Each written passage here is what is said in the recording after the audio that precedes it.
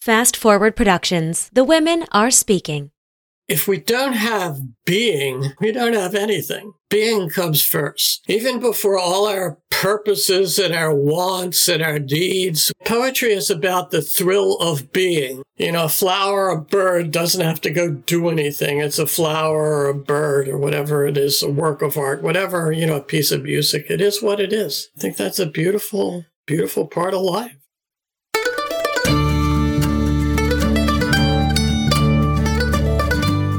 You're listening to the Good Dirt Podcast.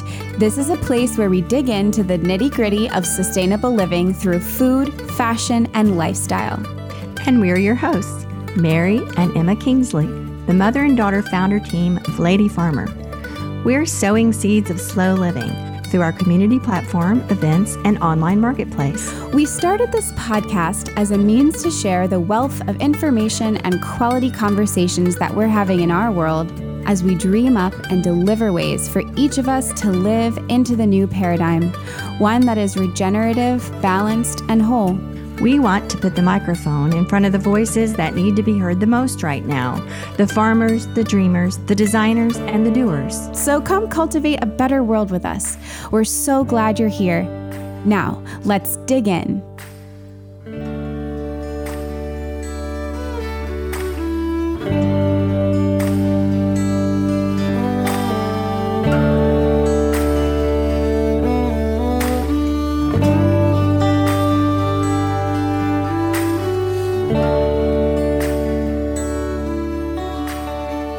Good morning, Emma. Good morning. I have a poem today to share. I'm so excited. Yes, this poem was shared with us by our guest for today, Baron Wormser, and we'll talk more about that later. But he sent it because during the interview, we had talked a lot about this topic. And so he shared this with us, and I thought it was worth sharing with our audience today. The title of the poem is Convenience, and it is written by W.S. Merwin, who is an American poet of this century. And here we go. Convenience. We were not made in its image, but from the beginning we believed in it, not for the pure appeasement of hunger, but for its availability. It could command our devotion beyond question and without our consent. And by whatever name we've called it, in its name, love has been set aside. Unmeasured time has been devoted to it. Forests have been erased and rivers poisoned, and truth has been relegated for it. Wars have been sanctified by it. We believe that we have a right to it, even though it belongs to no one. We carry a way back to it everywhere. We are sure that it is saving something. We consider it our personal savior. All we have to pay for it is ourselves. By W.S. Merwin. Wow. All we have to pay for it is ourselves. Yeah. And, the topic of convenience comes up a lot in our conversations on this podcast. And it is a very, very interesting thing to turn around and talk about and unpack and unpeel. And so thank you, Baron, for sharing this poem with us. And we'll loop back to Baron, our guest, in a moment. But I think you have something else to talk about before we get into the episode today. I do. And I wanted to add to that poem, love the way that it frames convenience as a sacrifice, which I think is something that we don't often think about. What are we sacrificing when we put convenience on a pedestal? Yes, I'm particularly struck by the line, we believe that we have a right to it. I think that's really something we're thinking about. It's confusing because as humans, we're so good at solving problems and we love being efficient. And I think that problem solving and that sort of thing, that's so close to convenience. Oh, it is. And I like to say that, humans are ingenious. We figure out ways to make things easier for ourselves. And so we come up with solutions. And then in many ways, the solutions become problems sometimes. So it's just, something to look at. Definitely. So just to mention that this week, our membership pledge drive is launched, and we're so excited to invite all of you to join, to participate in whatever way you are able, in whatever capacity you're able. So we are looking for pledges, for monthly pledges to help keep the Good Dirt going, to help support the show. We have a couple of ways that we're able to do that, and it is through your generous contributions as a listener, and then also in working with brands through sponsorships. And if you're a listener, you'll know that we do that occasionally. If the brand is a really good fit and if it's a brand that we would really trust and a product we would use, that also means that we're very picky. So we don't want to have to rely on that to keep the show going. So that's why we have decided to do a membership pledge drive to get you all excited about supporting the show and just be really open and honest about everything it takes to run the show and how your contributions mean everything to us. So you'll go to our website, you'll see there's a few different tiers, a few different levels at which you can pledge monetarily. And we have a ton of great rewards in there based on your pledge level. As you can see, it sort of cooperates with the way that our current online membership platform is set up. This specific membership pledge is designed for, you don't have to be a member, to participate, to do the things. This is just a pledge of your support for the show. So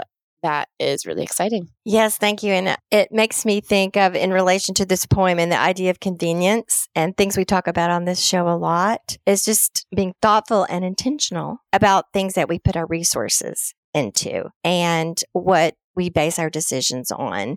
And maybe an exercise to ask ourselves when we're thinking of purchasing things, are we making those decisions based on the idea of convenience or value to us or the world? So it's not anything to make you feel guilty. It's just a reminder to maybe think before we make our purchases, to be intentional and try to get beyond the surface maybe a little bit and understand how we're making these decisions. Are we making these decisions based on this cultural idea of convenience and that we have a right to it?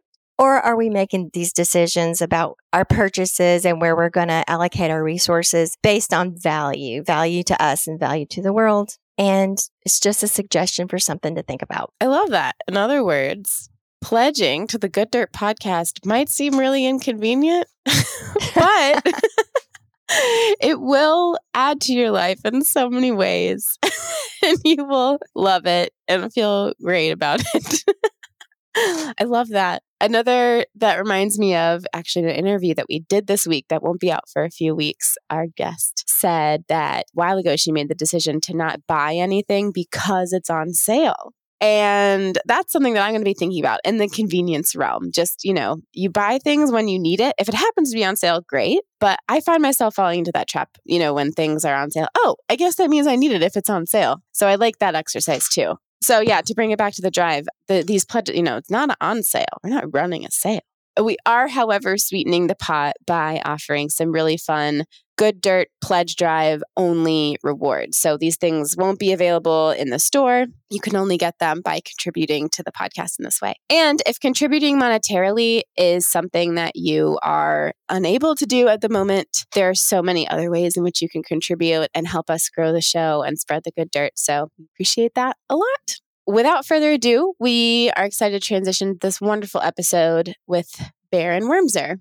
Would you like to introduce our guest? Yes, our guest today is Baron Wormser. He's an award-winning poet, professor, and author. We were introduced to Baron through his son, Owen Wormser, who you might remember from the Good Dirt episode 151, Lawns into Meadows.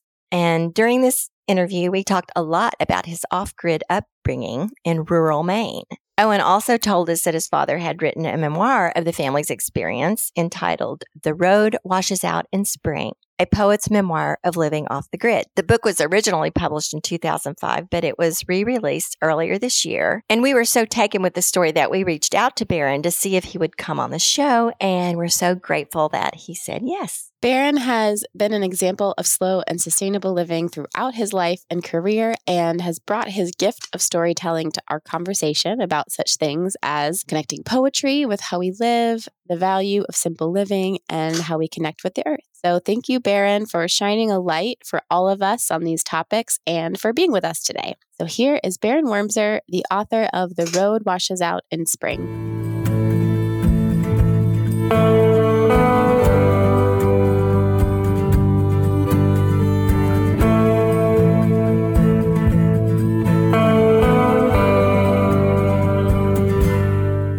My name is Baron Wormser. I'm a poet, writer. I lived out in Montpelier, Vermont. I'm here today to speak to a book I wrote about my experience and my family's experience of living off the grid in the Maine woods for over 23 years. That book is called The Road Washes Out. It's Spring, a poet's memoir of living off the grid.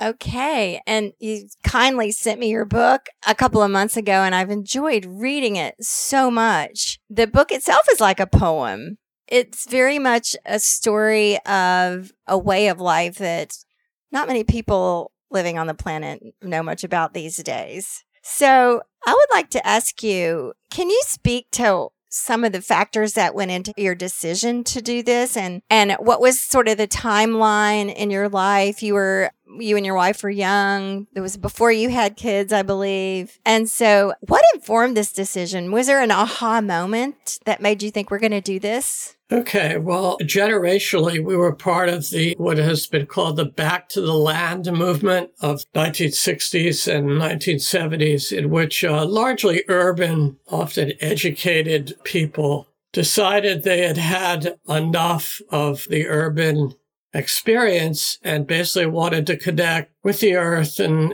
the rural world.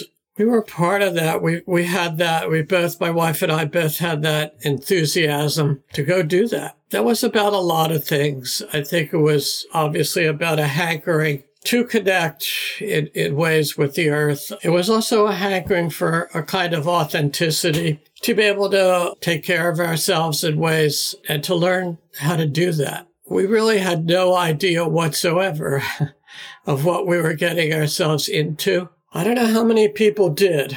I'm sure some did, but many did not. Consequently, many people left for understandable reasons. So we moved to the country. We were living in Maine, which was sort of just turned out that we were footloose and rented a house in Maine, and we liked it, like Maine, and decided we wanted to stay. I figured out a way to earn a living. I was a school librarian, and that's, of course, a huge issue if you want to live in a rural area, because it's not a big job market. So we had a grip on that. Then we bought land from an old Mainer who literally collected land sort of like postage stamps in the 1930s. He just had land all over the state of Maine. He had land he never even laid eyes on. He lived in a kind of rundown house in a little town in Maine. We just heard about him, someone talking about him. This wasn't advertised or anything. He needed some cash.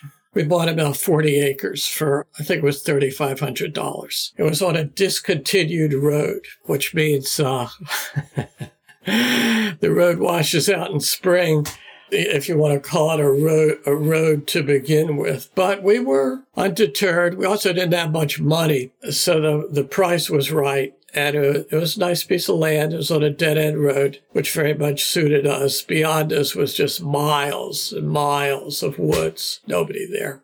So that's sort of the background story of how we landed there. And then once we bought the land, we learned that the power company, Central Maine Power, wanted for us a sizable amount of money to run the poles in over a half mile. We could have done that.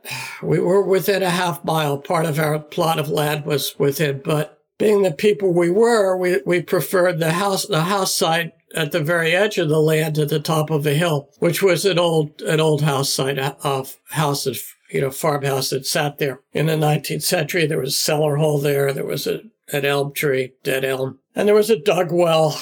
And, we much preferred that site. So we decided, what the heck, we'll just do without power. And so we did. Yeah. For over 23 years without the power lines. So that's sort of the background of the story. Did you think that, we can add the power later if it gets to be an issue, and it just never happened? Was it that kind of thing? That's exactly right. We thought, we'll do this down the road, and become regular people, so to speak. But we got used to it. It didn't seem like an imposition. After we got used to it, it had a whole economy in the real sense of the word, not the economy like it's used in America now, but the economy in terms of the balances of living and paying attention to what you're doing and how you live. And it was pretty modest. I was saying, tell us what that looked like logistically for you, Yeah, there was no backup heat. It meant if you wanted to be warm, you had to make a fire. There was a cook stove, as they call it in Maine and other places, in the kitchen.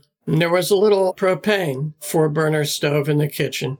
And there was then a larger stove that we used for heat. in the house. Eventually, we added on 2 bedrooms for our children. One of those bedrooms was Owen's, and we put a little stove in there. Heat was one thing you had to pay attention to if you wanted to be warm, and we were warm. It was a little modest-sized house. The bottom floor was 24 by 32, and then there was a sleeping loft.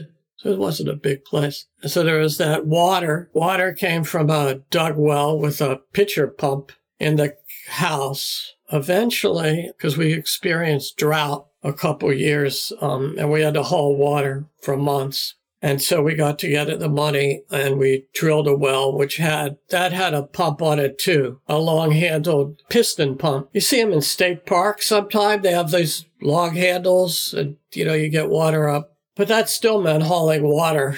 We use that to water our garden, bucket by bucket. So that kind of took care of water. Outhouse. So that took care of that. We had kerosene lights. Eventually we had a propane light. You have to fill the kerosene lamps and tend the wicks and pay attention to that.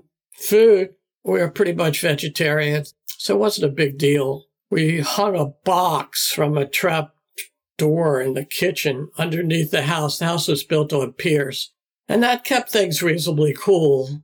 We weren't stockpiling a lot of, hamburger. So I worked every day. I worked at a job. So I went to the store once a week, a natural food store in a town nearby. Typically, our routine was do the laundry, buy food, do whatever errands that we needed to do in town. So this all became an economy. And then we had gardens and we canned a certain amount of food. We had a root cellar eventually. The children's addition was built over the root cellar. It was a great root cellar. It was very deep in the earth. So we kept potatoes, cabbages, carrots, all that sort of thing throughout the winter. This may be more detailed than you're interested in. I don't know. No, it's great. I'm wondering, what year did you move out there?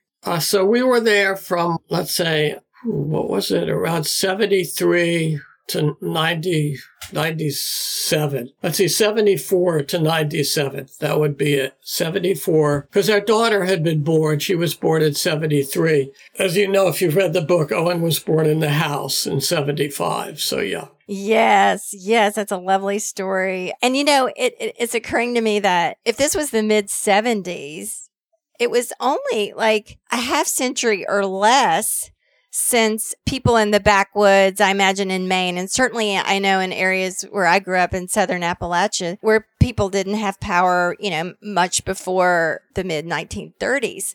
So, we talk about this lifestyle as something so foreign and outdated when really it was not that long after that's the way people used to live out in the country. Yeah.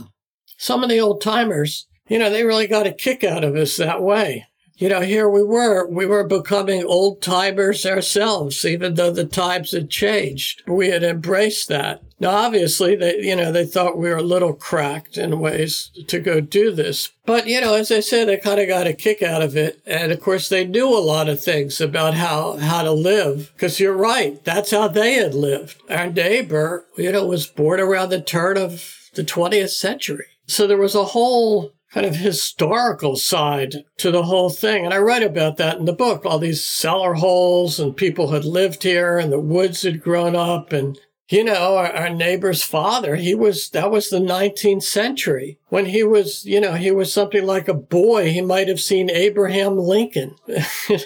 So nothing seemed very long ago in a way, So you're right. Yes. Yeah. And another thing that I noticed, especially reading through your book and your routines and the tasks, just to live day to day, things that to the outside world and to people living with all the modernization might think, oh, that's really hard. That's just so inconvenient, and all those things that we might think. You and your family just very quickly assimilated and normalized these things so that it wasn't like, oh, this is such a hardship. This is just your way of life. And as a poet, these are your observations, I think. As I'm reading the book, I sort of see how these are your observations, that these simple tasks that bring us light and help us heat up our food and help us keep warm are the poetry of your life there. And you make poetry of it, and because you're a poet,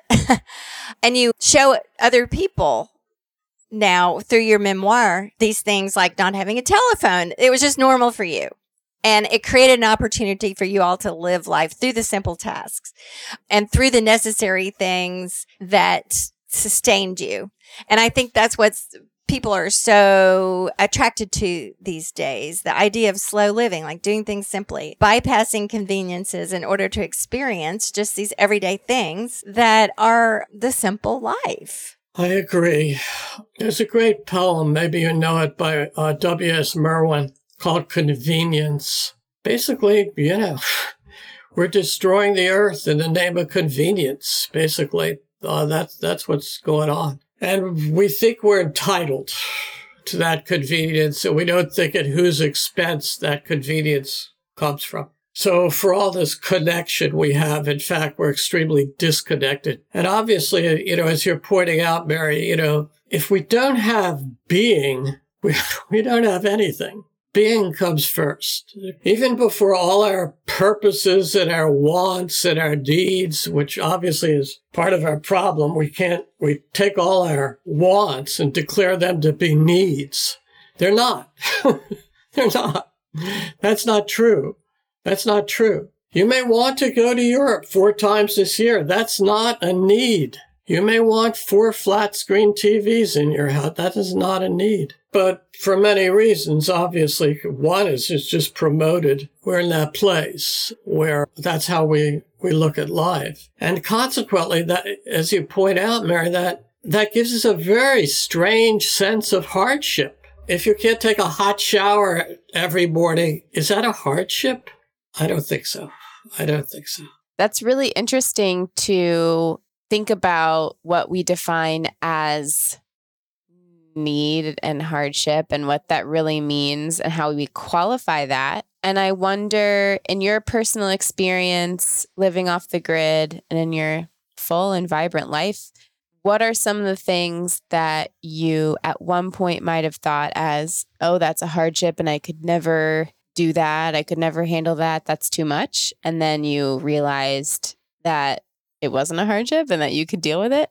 And then opposite, I guess, what's something that, we're speaking to you right now on a computer. So now that you don't live off grid, what's something that you really wouldn't want to go back to? Honestly, the answer is I didn't experience anything in living that way that felt, somehow I can't do without it. I guess the overall sense of it was so strong in terms of what it offered to us, in terms of just that unmediated quality of being there, that, the hot water, whatever, nothing was really that big a deal. And on the other side, right now, if this computer disappeared this afternoon, I could live. It's not that big a deal. If the hot water goes, whatever. It's really not for me. I respect people. They are who they are. I know people, if they couldn't have a hair dryer, that's it.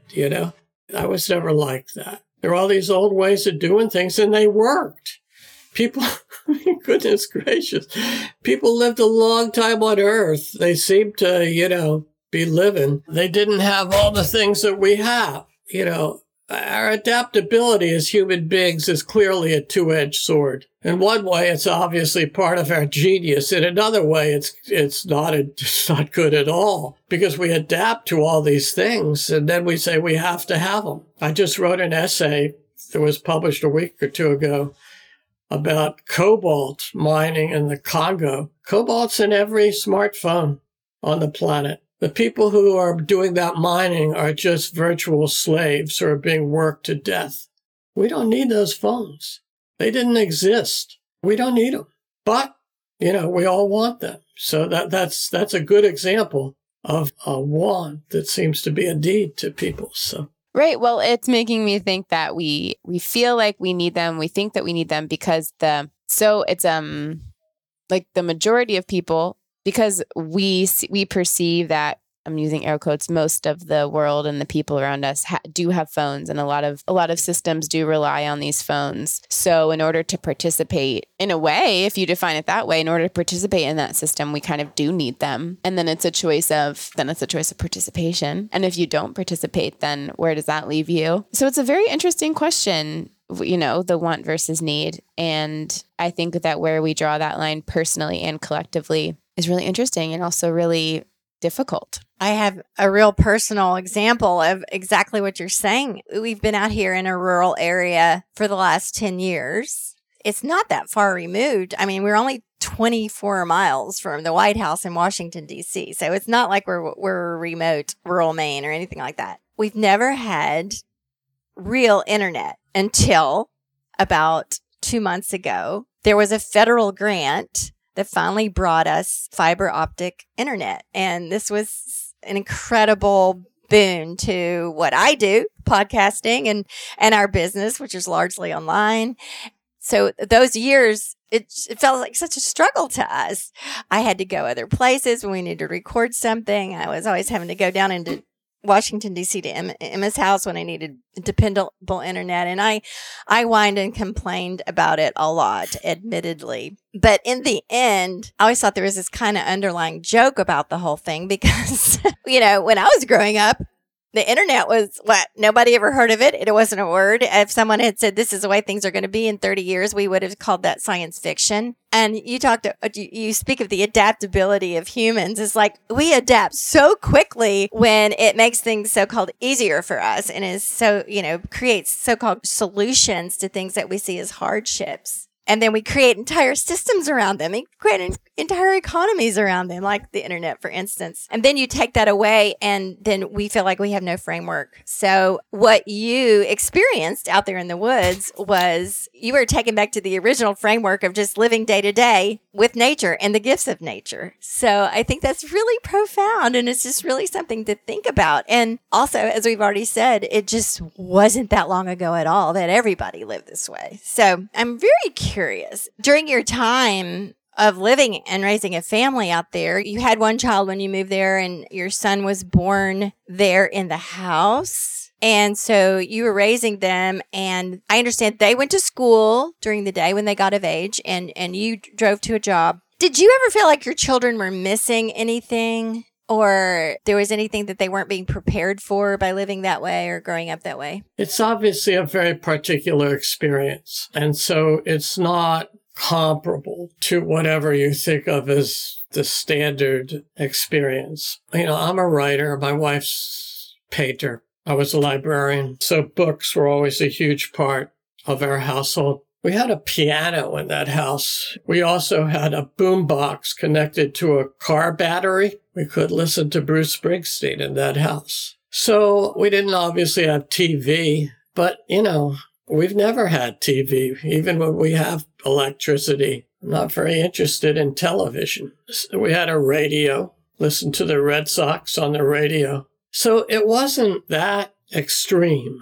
I think the whole techno thing has become much more extreme with the phones and the internet in the last 30 years. It just wasn't like that. Obviously, when you grow up that way, there's a degree of, isolation that you experience. But, on the other hand, that offers you something in terms of being able to be by yourself and not be terrified of being lonely in the way a lot of people are terrified of being lonely. And they're terrified if they're not connected. If you say to someone you have to go out in the woods and live for a day or two, to a lot of people, you might as well push them out of a 12th story window. That's not what they're looking to do in this world. So I don't really think that was really an issue in terms of, what was missing along those lines. Did they go to school and they come back, and would they say, well, the other kids have this or that or live this way? Would they register any discontent or impatience with the lifestyle? Or what was their reaction to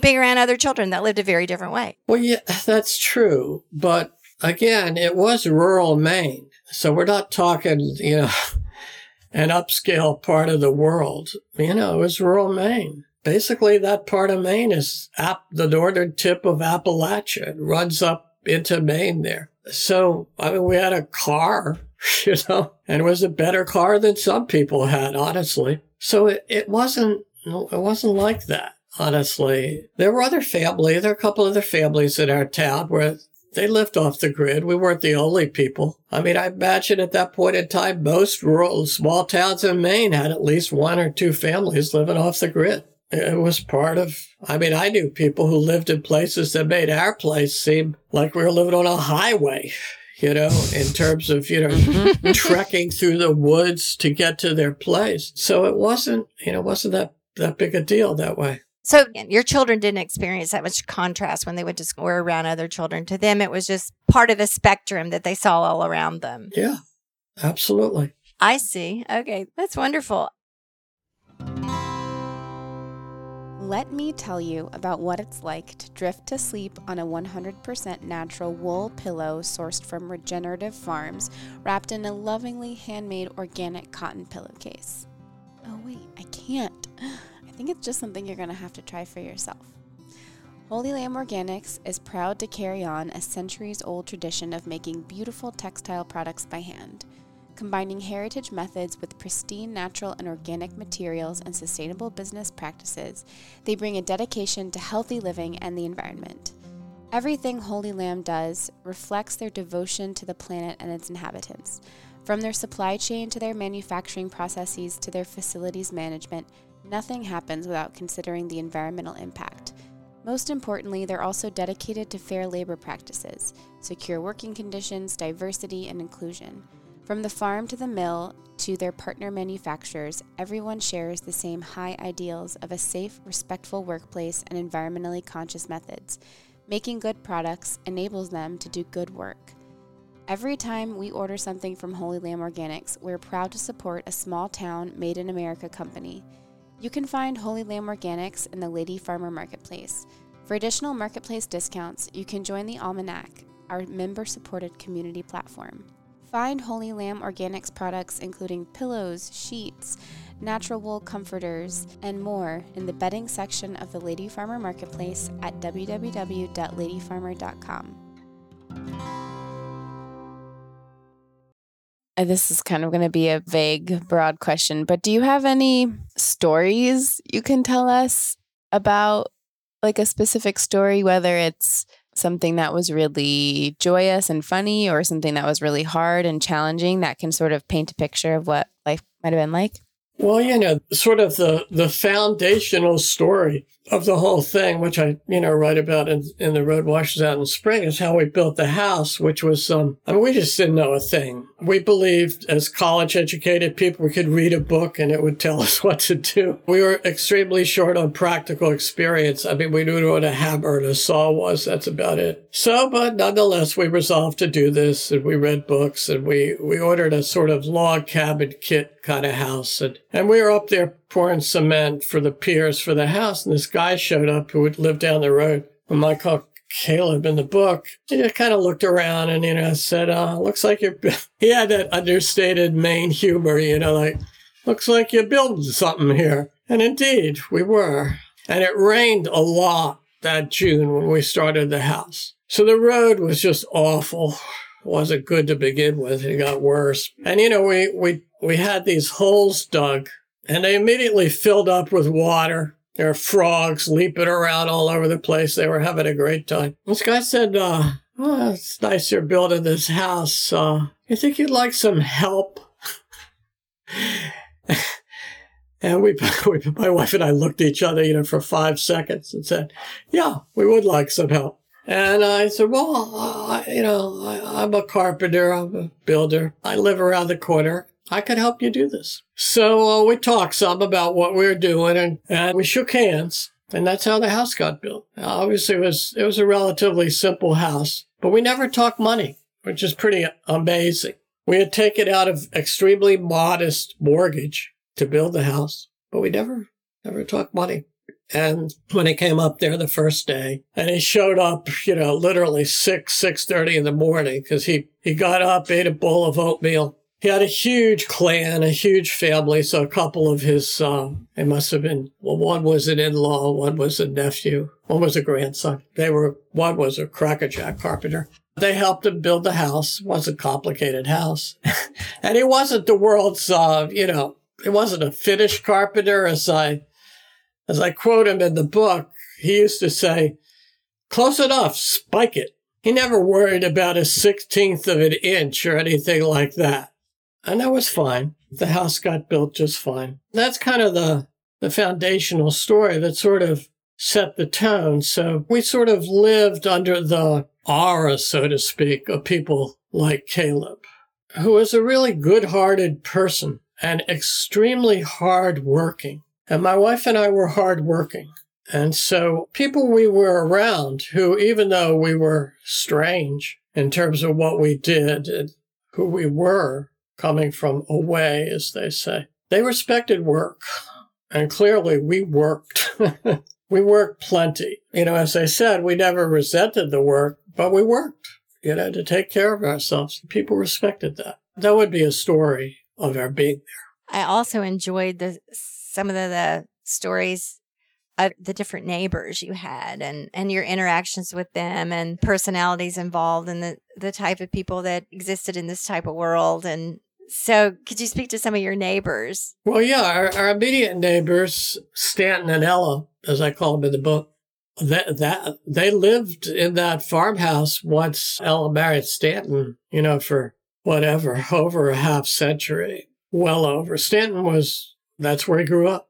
And he was born around the turn of the 20th century. So really, in many ways, they were from the 19th century in terms of who they were and what their values were. Stanton farmed and then had to give it up because basically all the improvements after World War II to dairy farming put him out of business. He went to work in a sawmill. So they were truly old New England. They were very private people. They were not emotionally forthcoming, to put it mildly, but they were really good. They were good people. They were upright. They were decent people. They could be plenty censorious. They had no problem doing that. But, again, they were very hardworking. And they were really wholesome in a way in terms of this whole economy of taking care of yourself. That's who they were. The wife, Ella, grew, I want to say hundreds of gladiolas, okay? So she loved flowers. She loved glads. That was the delight of her life. Also hollyhocks out in front of the house. She would have a couple old tires out. She'd put a pot in and plant geraniums in them. She had geraniums growing in Maxwell House coffee cans. So there were all these touches of what we would call beauty about their place. It was extremely modest. They didn't have much money. What I said about, money in rural Maine is very real. But, that was their world. They were very attuned to it. They showed you the good side of it and the hard side of it, because it could be isolating. You could be provincial. You could sort of turn the world off at large. Narrow, the way you could be narrow in rural circumstances. So that was part of it. We were never inclined to romanticize the whole thing, who they were. But we also were appreciative of who they were as people. And they did sort of offer a window into what I think this country once was in terms of its rural character and the people who lived there, the people who were, when this country was rural more in the 19th century, who were the backbone of the country. So their fate, which obviously most of them, most people who homesteaded, I don't know what the statistic is, but most homesteads failed, often in desperate situations. People committing suicide, families breaking up, hard things. And both our neighbors' sons, they didn't live there. They moved away. They didn't want to live there. Well, I thought so much about what Wendell Berry writes about, the disappearance of this type of life across America. You were seeing the taillights of that in your time out there, and the people that had been there and were going to, they were going to pass on. Yeah. And the culture was going to move on to whatever was next. So it's just really, really fascinating observations about the people that you were around and the relationship with money, the relationship with the neighbors. You point out that it wasn't necessarily all warm and fuzzy either. No, it wasn't. Terrible things happened. I write about it in the book in our little town. Just awful, awful violence in there. All these things that you know about, domestic abuse, that was there. So much for the romanticizing of it. But at the same time, your portrayal of just the beauty and the poetry of the ordinary day-to-day life. I want to read a quote from the book that really struck out to me. I read the book with a pencil in my hand because there were so many things I needed to underline. It was amazing. And it was very slow going, let me tell you, because I kept reading over things. But it was like reading an extended poem, and you are a poet, so it does make sense. But here's the quote. The ordinary was, of course, hardly ordinary. Who could imagine in his or her head even a fraction of what any acre of any woods or field held? So I just love that so much. Thank you. And that's really the heart of an extremely large matter. Honestly, Owen basically describes the human race by and large at this point in time as ecological illiterates. And unfortunately, that's true. And, we're paying what looks like a catastrophic price for that illiteracy. I mean, if I could remake any school curriculum, the first thing would be the earth, and everything would connect to the earth that got taught. Everything. What is the foundation for all this? Obviously the earth. And obviously there's so much that we don't have any idea what is going on. The way, E.O. Wilson said, what we need are just endless number of natural scientists out there to help us understand what is going on the earth. So yeah, it's true, I think. Owen's one of them. Owen's one of the natural scientists that are showing people the necessity and also the accessibility of letting these things be restored, or at least leaving the opportunity open for them to be restored. I'm doing a lot of it here in my own space and on my own property. And given the guidance that I've gotten from Owen, from talking to Owen and some other people that are doing similar things, it's very exciting to me. Okay, I want to read another quote. This pertains to what we were talking about. The tasks of every day are so different from whatever people that live in the modern world, and they have all their water and heat and electricity and all those things are provided by them. So what are they doing? And while you guys are in the woods, creating all those things for yourself for your day-to-day sustenance. So here's the quote. Now people strove to justify their existence on their own, as if the energy of mental and physical efforts could provide metaphysical solace. I am busy, therefore I exist. I think that's so interesting because for the most part, most of us who are fortunate enough, we have access to food. We have access to all these things. So what do we do with ourselves? We get busy because we want to prove that we exist. So that's the way I understood that. I agree. I mean, that's the all-purpose answer. When you ask people about what they're up to, they say they're busy. Okay. What are you busy about? What are you busy doing? This world doesn't ask us to be busy. I mean, it's funny with Owen's Gardens because you don't have to be busy. Nature knows what she's doing. She's been around longer than you have. I tell my writing students, the world is bigger than your head. You might not believe me, but, try to go with it. So, yeah, we substitute all this, essentially random energy, to justify our being here. And our being here not about justification. That's not what it's about. So I'm happy you focused on that because it's a pretty big issue for human beings. Yeah, I wanted to hear about what it was like to come back on grid after that time. And at what point did you do that, I guess? Yeah, well, of course, I went to work. I was a librarian, but that meant I dealt with a lot of AV stuff. So I dealt with cameras and, computers when they were coming in. And my wife was a nurse for many years, worked in a hospital setting. So it's not like we were primitive in that way. In terms of reentry, I guess there are two things. One's kind of funny.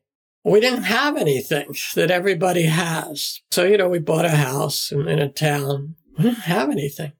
So we went to Sears. We bought a washing machine, we bought a dryer, we bought a refrigerator.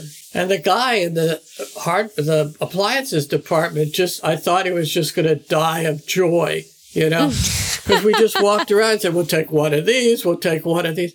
So finally, at the end, he said, this is a true story. He said, if you buy one more thing, I get a bonus. So I think we bought a vacuum cleaner or something, that we didn't have. You made his day. It was really funny. We made his day. And, someone said, like, an anthropologist should have followed us around that day in Sears, like we were just kind of gawking, asking all these questions. Like, what? I guess the main thing, honestly, is hot water is pretty nifty, even more than light. It's very handy. So that was kind of, whatever you want to call it, pleasure, having hot water. But otherwise, as I say, we had music. We had books. We had each other. I mean, that's a huge part of all this, honestly. I just don't think we mean as much to each other anymore as human beings, honestly. I think the machines have imposed themselves between all of us. So as much as we talk about being connected, I honestly feel there's a way people needed each other more and wanted to be with each other in ways more than we're not like that now. And obviously what we went through with the virus all over the planet, I think has made that even, whatever you want to call it, worse. I guess that's what I'd say about so-called re-entry. But I have to say, it's not like we were all excited. It was just, this is how the world lives. So, okay, we can do it too. After all, we did do it when we were first married. Did you just reach a point where it just felt like your life in the woods had just come to a natural conclusion, or? No, but it was a natural conclusion. Part of it was that clearly the old people were dying off. That way of life that our sort of mentors gave us wasn't really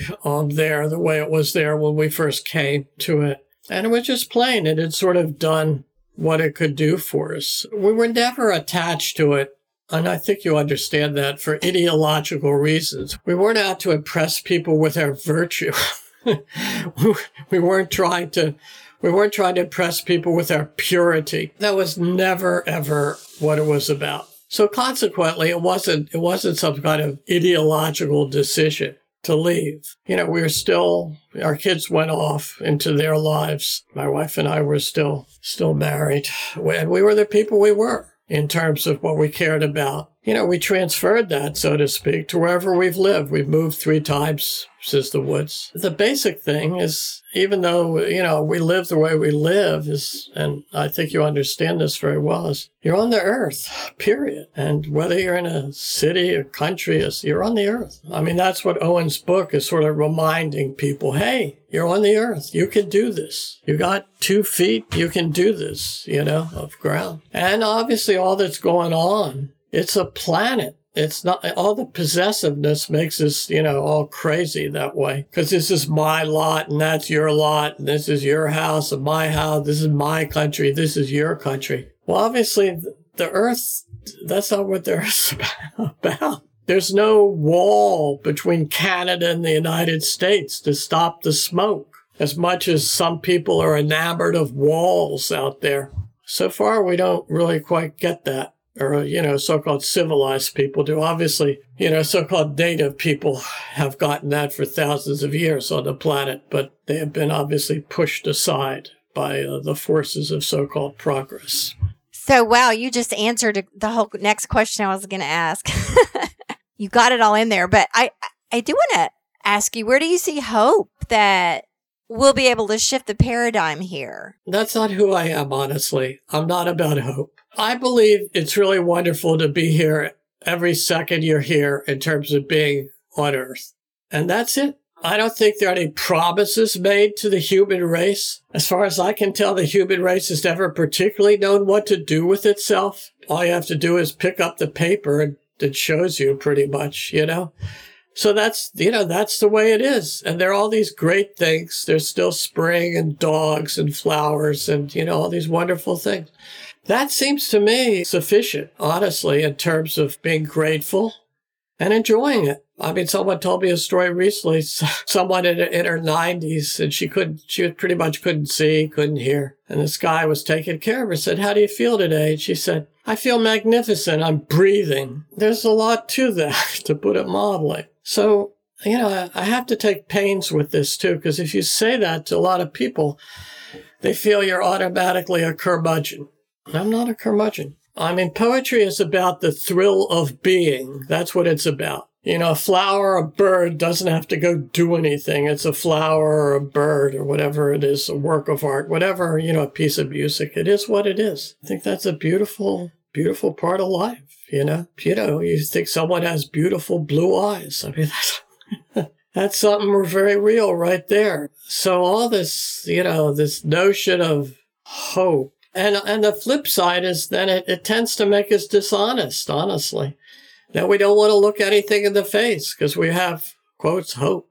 It seems the least we could try to do is be honest, particularly since a lot of other life depends on us, in terms of the creatures and the plants and all that's on Earth. Let's try to live on Earth. If we were honest, then that would seem to me to be an important value, as opposed to walking around with our heads full of something called hope. So that's my 2 cents about it.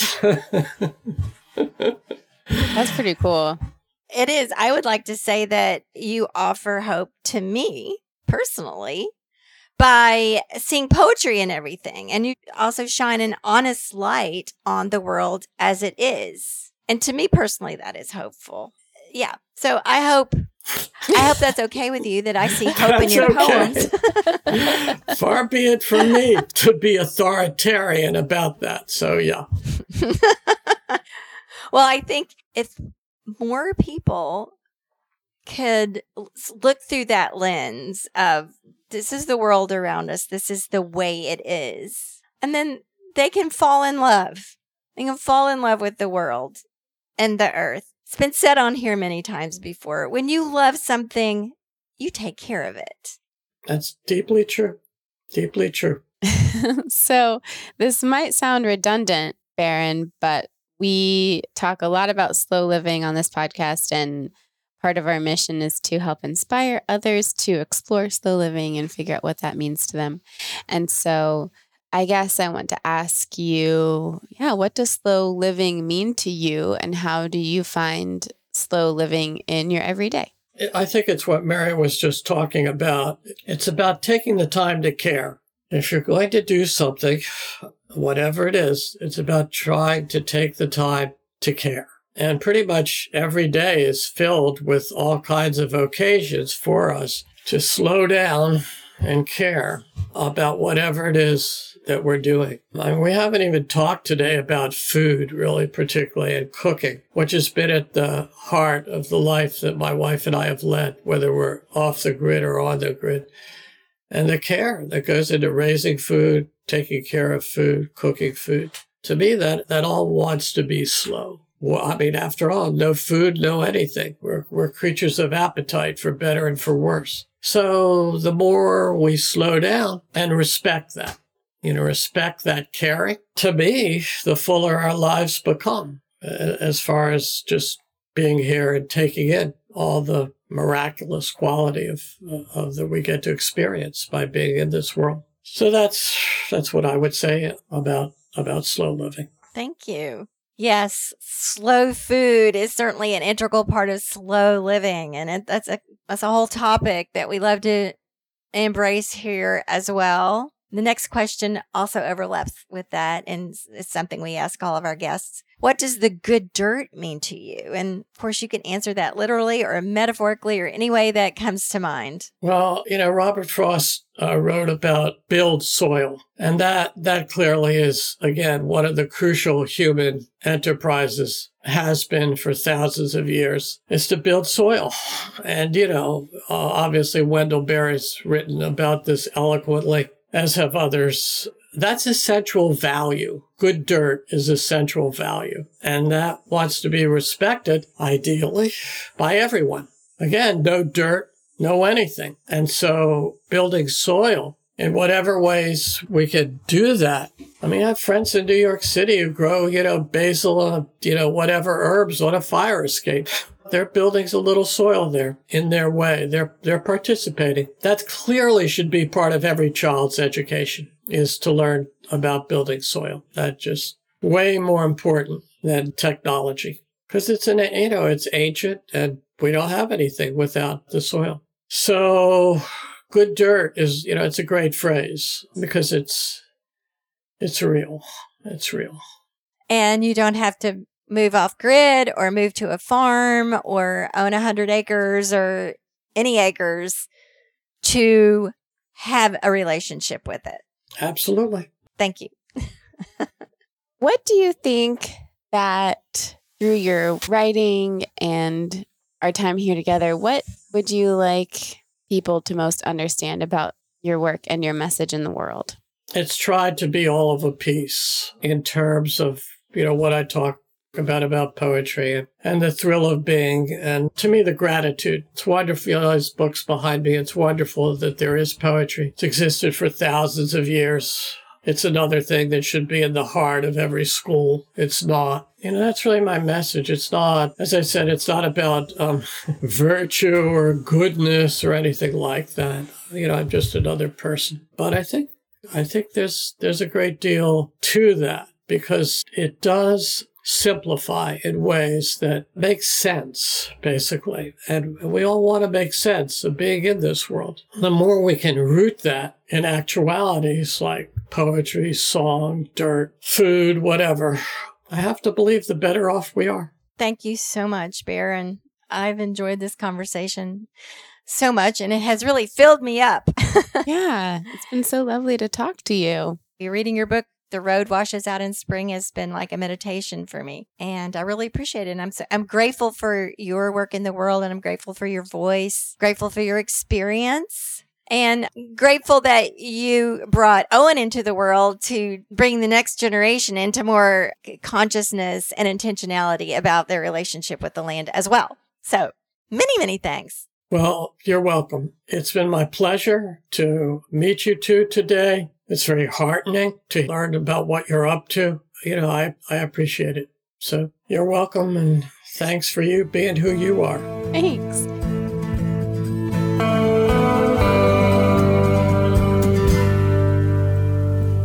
Thank you for tuning in, calling in, and spreading the good dirt. We love hearing from you. You can reach our listener voicemail at 443-459-1950. That's 443-459-1950. You can find this number in our show notes and in our Instagram profile. This show is produced by Lady Farmer, a slow living lifestyle community, and the original music is composed and performed by John Kingsley. For more from Lady Farmer, follow us on Instagram at WeAreLadyFarmer. That's We Are Lady Farmer. Or join us online at www.ladyfarmer.com. We'll see you next time on The Good Dirt. Goodbye.